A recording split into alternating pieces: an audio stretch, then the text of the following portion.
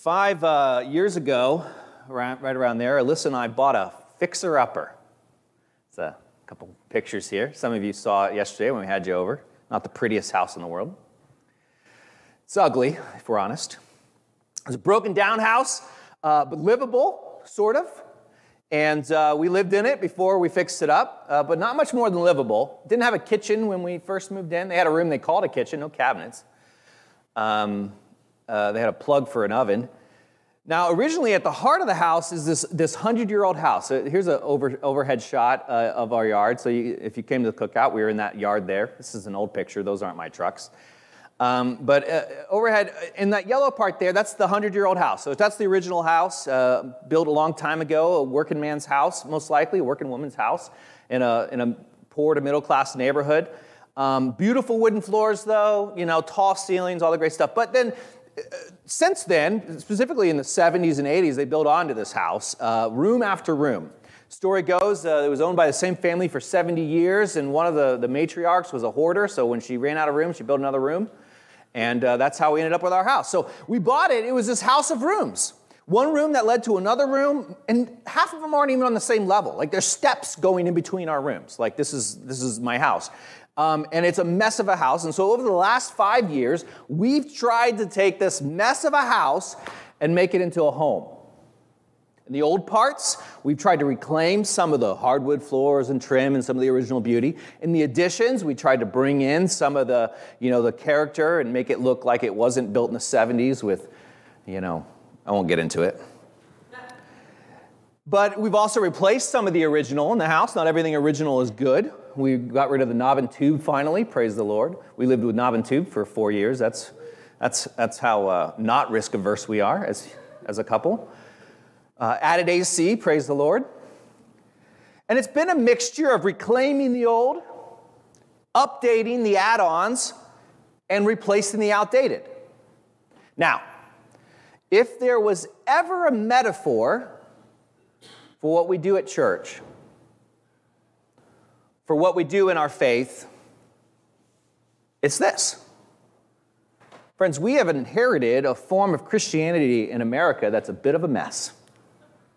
Rooms added to rooms, sometimes by hoarders, holding on to things they shouldn't be holding on to, strange additions that don't make sense. And while some of it goes back to it's stuff and it's beautiful, it's maybe been covered in 6 layers of paint. And not, of course, everything original to our faith is even worth keeping to begin with. Some of it needs to be gutted and updated. And it's a bit of a mess, and it's a lot of work. Faith, the practice that we do together, our practices, our beliefs, faith with a capital F, not just what you believe, but like our faith, our practice, our religion, is a lot like owning a home. And this isn't an original metaphor. Faith is often talked about a house.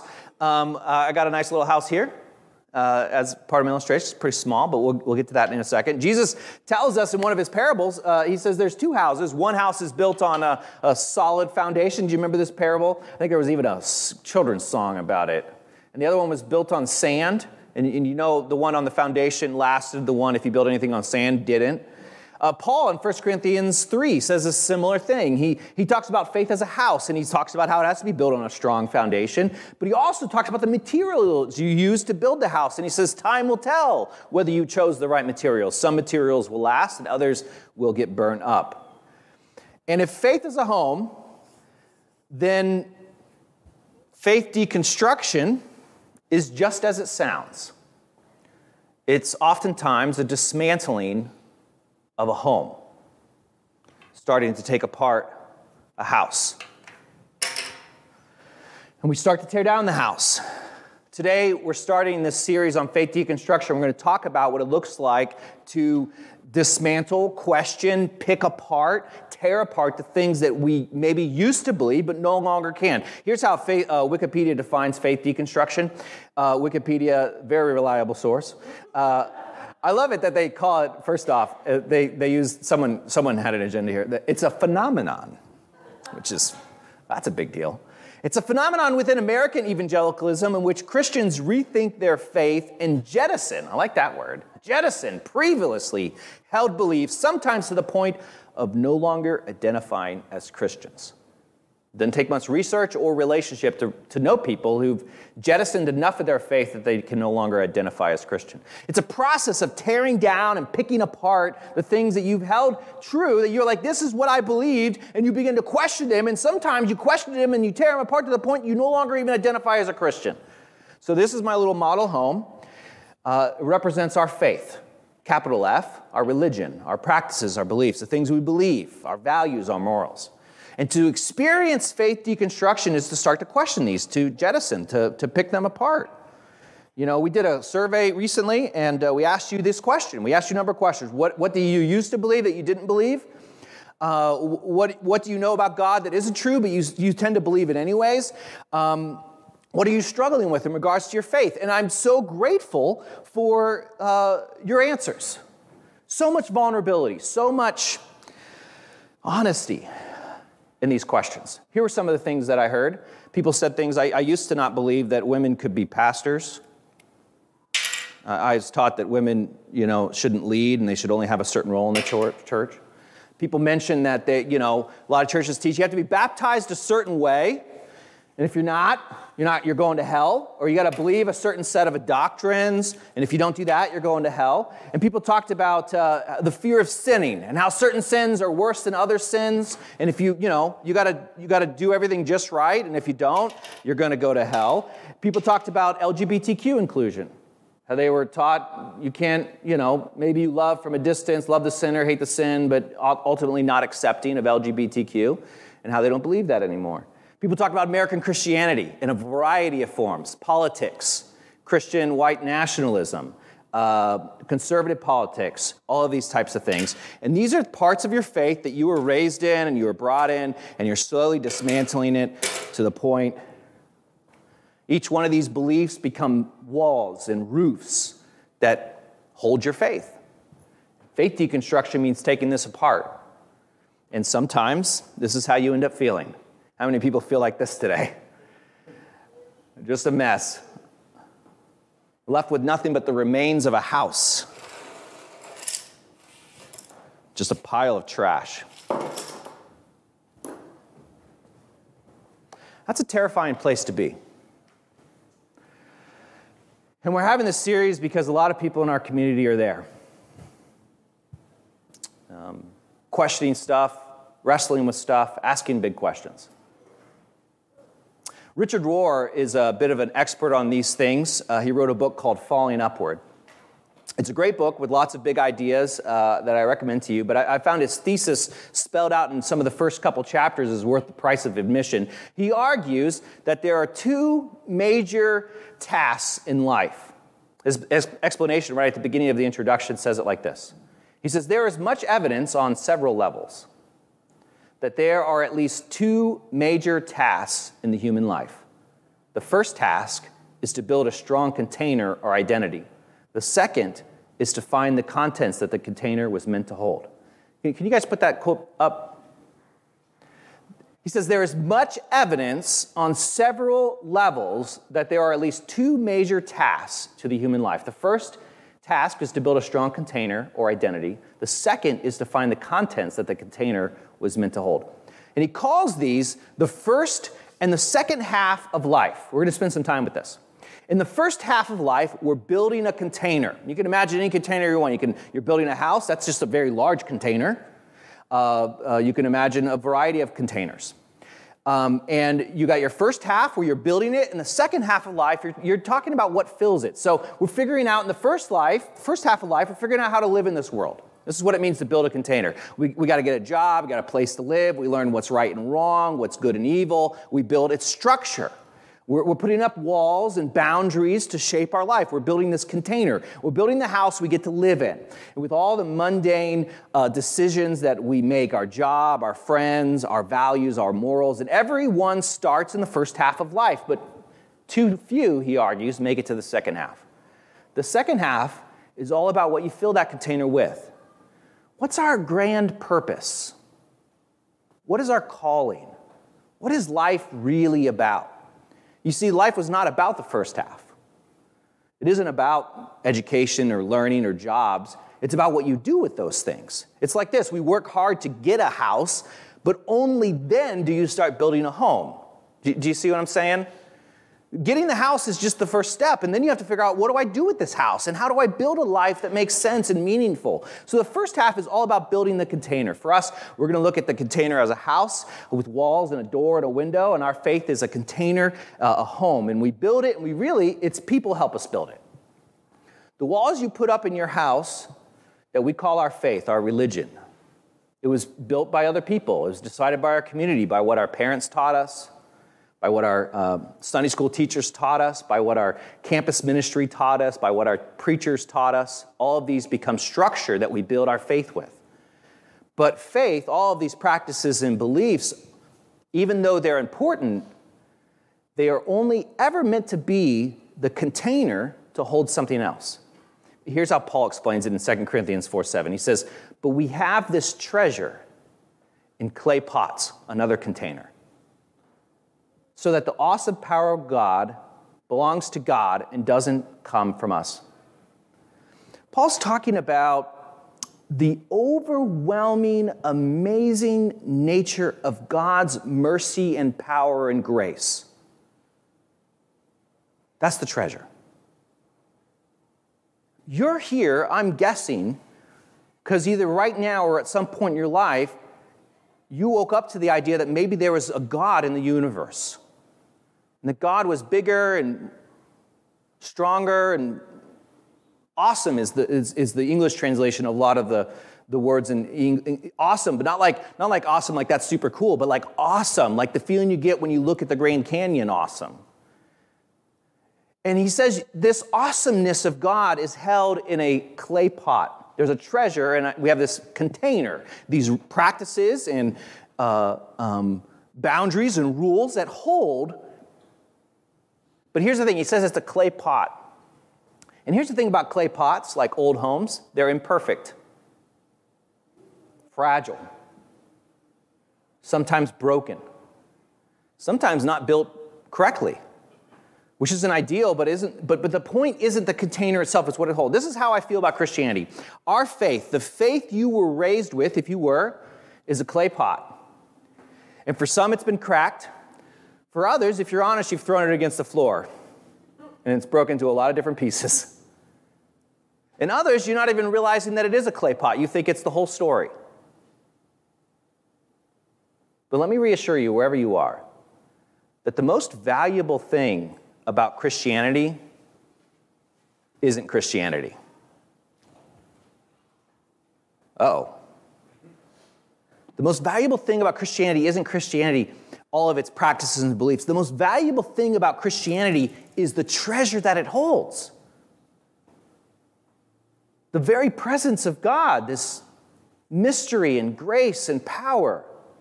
Our faith, our religion is imperfect, but that's not the point. The thing that's most important is what it holds, what it contains, the treasure. In fact, Jesus talks about this a lot. In the parables, when he talks about a treasure, he talks about it as one that you go and you find a treasure in a field, you sell everything you have to buy that field, or a pearl of great price. It's this treasure. He's talking about the very essence of what it means to experience the divine. That's what's really important. You'll sell everything once you realize that. That's the most important. Not necessarily our practices, doctrine, and belief. They're important, though. We need something to hold the treasure in, but they're not the point. And there isn't any reason we can't change the container. In fact, this is what we're going to get into. Jesus would argue you have to. Because the treasure, what's really important, changes and grows so much that our container has to change and grow as well. The rules, our walls, the boundaries that shape our faith have to change, or we won't be able to hold what's most important. Think of it like this. It's like raising a child, which we're trying to do. Amen, parents? We're trying. It ain't always easy. Children need structure. That's what I've been told. Not super good at that. Children need structure. They need it to be simple, too, something they can understand. Because of this, you tell children simple things like this. You say, don't talk to strangers. Why? Because strangers could be dangerous. To be fair, this is not something we've taught Finn. If you've met him, you know. But it's still an okay thing to teach. You say, don't talk to strangers because strangers could be dangerous. Now, are all strangers dangerous? No. You all are strangers. If I've not met, you're not dangerous, right? But why risk it with a child? You just need to keep it simple. So you say, for kids, you keep it simple. You say black and white, very simple, structure, don't talk to strangers. Now, imagine if you continued to follow that rule into adulthood. Would you make it? Could you hold down a job? Even if you figured out how to make it in a world without ever talking to a stranger, would you have an interesting life? No. Can you imagine if you continued to follow the rule? For children, it's fine. Don't talk to strangers. But for adults, you need to talk to strangers. In fact, if you don't, you won't be able to make it or you'll have a boring life. And even more so, if you decide as a Christian, I'm not going to talk to strangers, you'll do nothing to build the kingdom of God. In fact, Jesus says the only way you can build the kingdom of God is by talking to strangers. In other words, stay with me, a simple rule for a child in the first half of life has to change for an adult in the second half of life. Because if you don't, that rule doesn't change. What becomes good structure for children becomes a barrier for adults to actually living the way God wants. Now, does it make the rule, don't talk to strangers, bad? No. It's fine for a season. And the same is true for faith. When we start out in our faith, we need structure. We keep it simple. Do this, don't do that. But in time, in maturity, you have to move on from that. And it's not just as individuals, but like people of God, the whole story of God encompassing thousands of years. The entire people of God starting out learning, about God for the first time as infants in the faith. Going back all the way to the Old Testament, time of the patriarchs, they needed something simple, easy, and clear. Let's take a very basic example. The 10 Commandments. You all remember those? Great, simple 10 rules. Shout them out. What are some of the 10 Commandments? Don't steal. Don't covet. Don't lie. Honor your mother and father. Still working on that one. Don't steal, don't lie, don't murder. Those are some of them. Here, I'm going to take you guys listed the ones. The 10 Commandments, just fun fact, are the first half have to do with loving God. The second half have to do with loving your neighbor. That's how Jesus summarizes the whole Bible. Not today's lesson, but fun to know. And so we're going to look at the second half, the relationship we have with other people. They are honor your parents, don't murder, don't cheat on your spouse, don't steal, don't lie, don't be jealous of what other people have. Simple, black and white. Easy to remember. You guys just proved that. You learned it at some point. Good rules to live by, fine rules. But these rules are for the first half of life and necessary as a starting point. But they aren't meant to be where it ends. These rules are like telling your kids don't talk to strangers. They're good rules for the first half, but in maturity, we have to do a little bit more, and we have to do them a little bit differently. They're actually nuanced. For example, consider the first one. Honor your parents. Okay, fine rule, good rule, something we want our kids to follow, something that, I don't know that we've taught Finn that rule as much as we should have. We're just kickstarting Finn into the second half of life. I don't know if that's, Richard Rohr said that's not a good idea, by the way, but honor your parents, good rule, something we want our kids to follow, but not for the second half of life, and not for disciples of Jesus. Because you know what Jesus says about honoring your parents? He says, you have to hate them. He says, if you don't hate your parents, you can't be my disciple. That's what Jesus says about honoring your parents.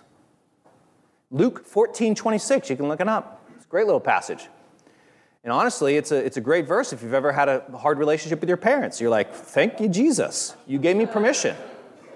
And I'm being serious. Here's the point. When he said that, he's not contradicting the Old Testament. He's showing us what spiritual growth looks like. We start out with something simple. For the most part, honoring your parents is a good idea, especially at one part in your life. It's just a good thing to do. It's how we build families and cultures, society. But we have to grow into something more complex. Jesus is moving people to something more complex where we honor them, but at times we have to dishonor them. By choosing God over our parents, by choosing what's right and good over our parents, by choosing to love our neighbors our parents don't want us to love, by choosing to love our own families more than our parents, which is sometimes hard for parents. In maturity, we realize that to follow God, we might have to actually forsake our parents. That we might have to leave them behind. We might have to do things that they don't approve of. And you're doing them, they don't approve of them, but God has asked you to do them anyways. It happens.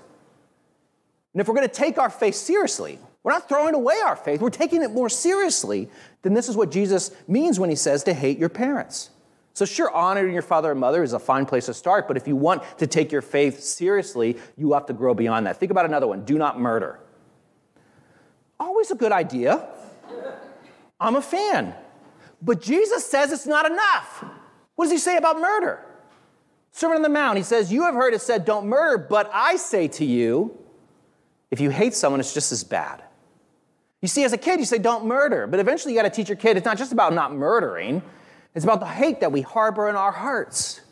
And that's just as a powerful and dangerous thing for society and for the people of God as the actual act of murdering.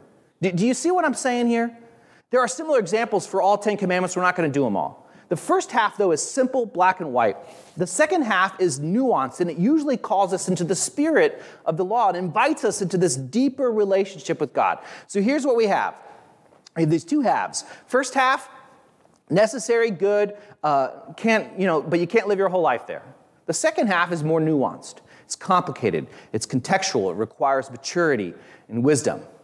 And now this isn't about age. There are some people who are old who are still pretty childish and stuck in the first half of life, living with just simple rules, black and white, do this, don't do that.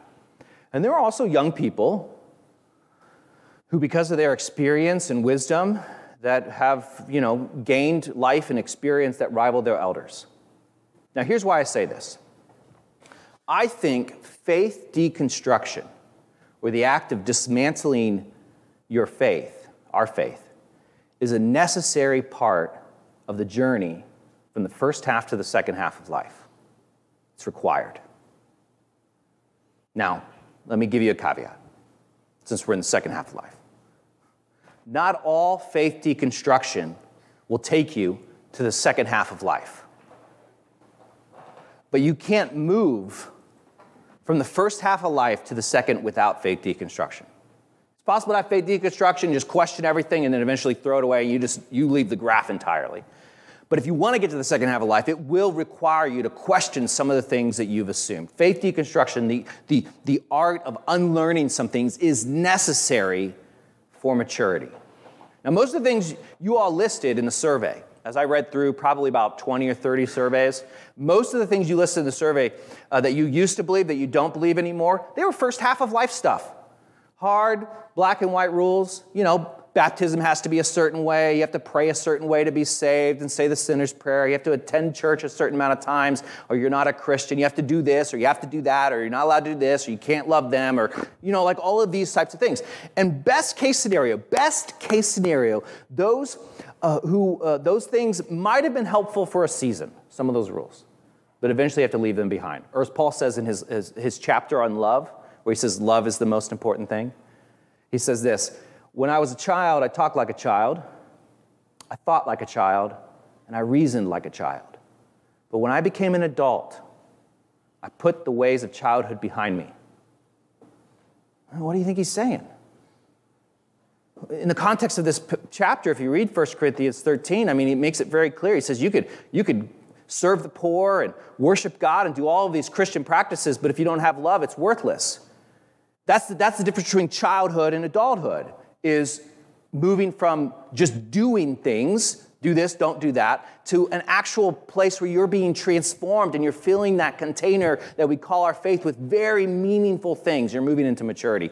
In fact, this isn't for everybody, and it's okay to not be in the second half of life. You be wherever you are. There's no wrong here.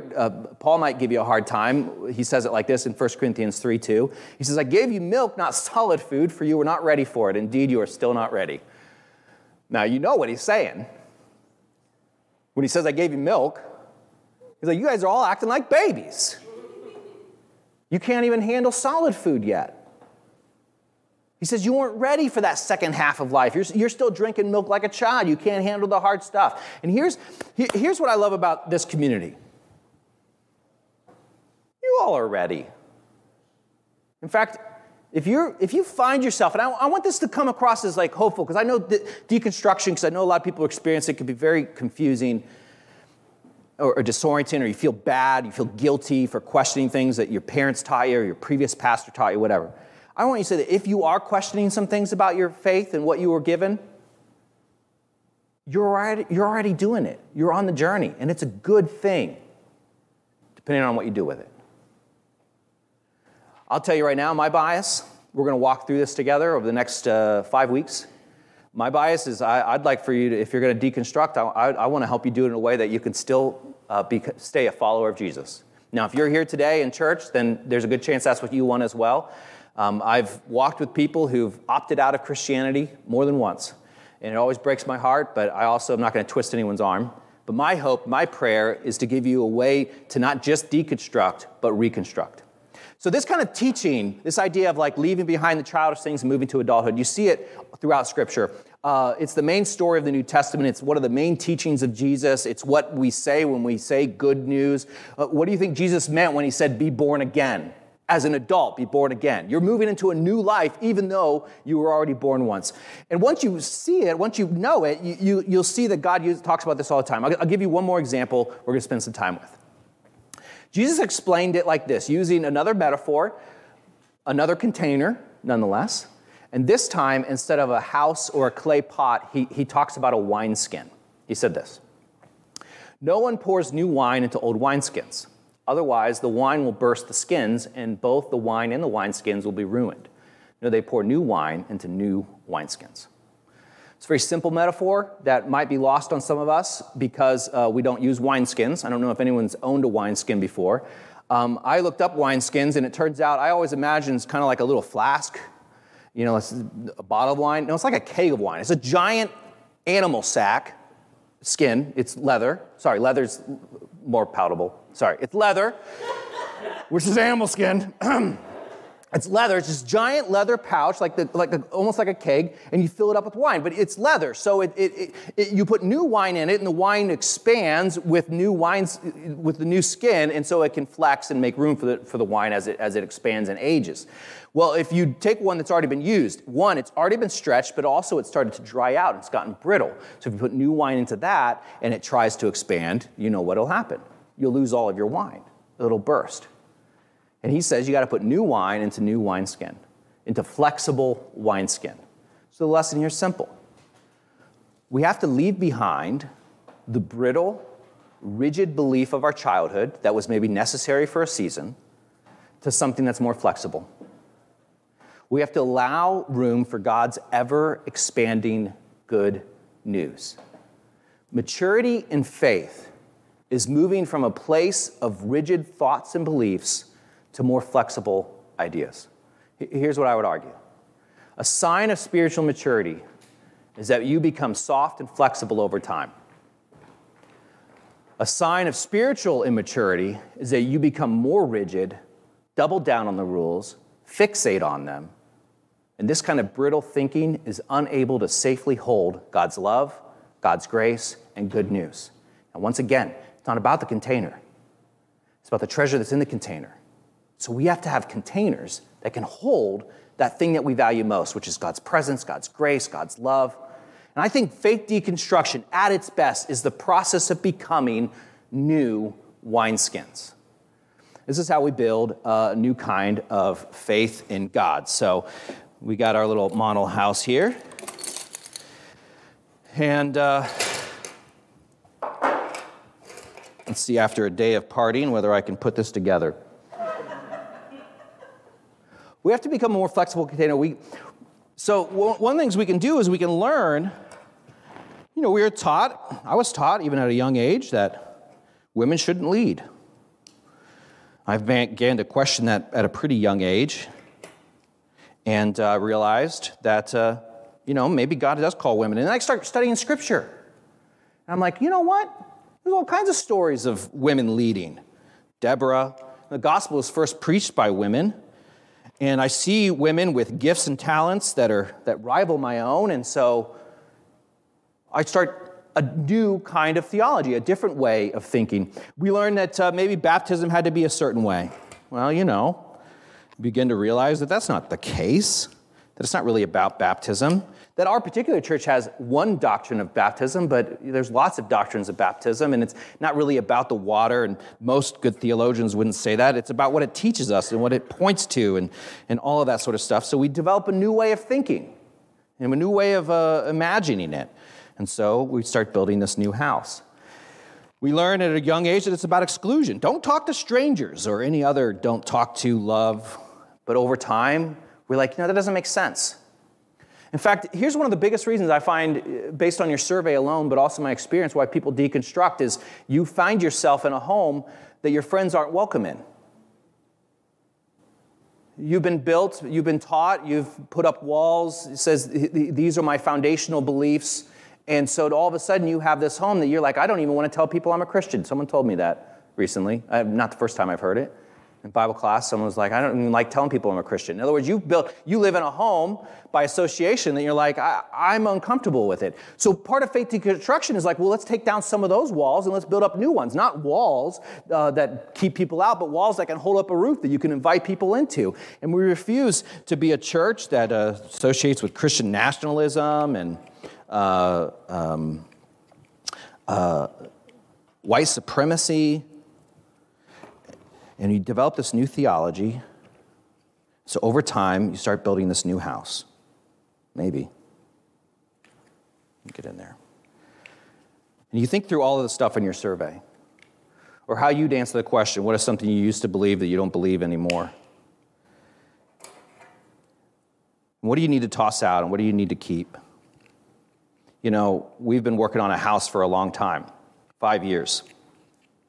And what I can say around faith deconstruction as related to working on a house is pretty simple. If you do it all at once, it's a little overwhelming. We worked on our house one time, and we had someone working on almost every room of the house. We couldn't live there. You can't live there when that's happening. So we had to go live in another house. And I'm sure some of us have experienced that in our faith. You had to take a break from church or whatever. And so the easiest way to do it is just little room at a time, slowly over time, tearing down one thing and another and another. Now, I'm here to tell you that whether it's faith or an actual house, it isn't easy. Trust me, as someone who's done both. It takes longer than you think, it costs more than you think, but it's worth it. And that's what I want to do in this series. It's okay to question things about your faith. In fact, it's normal. Some things that you were taught have to get tossed out. Other things need to be updated. Some just need to be reclaimed. They're actually beautiful. They're original to the house. And you're just like, oh man, why did we put shag carpet on that to begin with? It's beautiful. Let's get back to it. Some things, just because they're original, aren't safe. Just because it's original to faith doesn't mean it's good. Some of that's got to get tossed out. Knob and tube was great when it was first invented.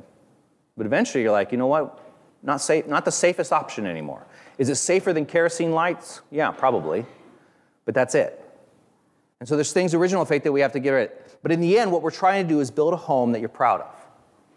A home that you can invite friends over. A home or a faith that helps you love your neighbor and love God. So the question is, how do we do it? Well, next week, we're going to start talking about that. Very practical, step by step. How do you get rid of some things, and how do you keep others? And I really do hope that you'll join us as we continue to unpack. I'm going to spend some more time talking about house remodels and what it means to deconstruct and reconstruct, and give you some really practical, simple tips on how to reimagine your faith. Not because it's not worth it, but because it's 100% worth it. What does it mean to actually become a more faithful follower of Jesus? Let's pray. God, we give you thanks for the ways in which you speak to us.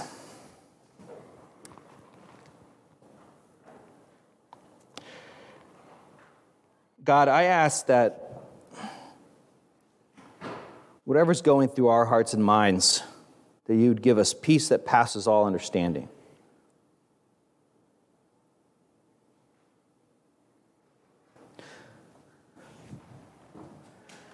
That the things that we have trouble letting go of, the things and the assumptions we have about our faith, the things that maybe we are taught, well-intentioned taught, that are keeping us from being your disciple, that are keeping us from loving the stranger or keeping us from doing the very thing you called us to do. Lord, you would help us just wrestle through that. God, we want to be people that bear fruit, and we know, just as your parables as well as agriculture teaches us, that means there's some things that need to be pruned. Not everything we started with is useful for the journey. Help us do that wisely, that we might not lose our faith, but grow it.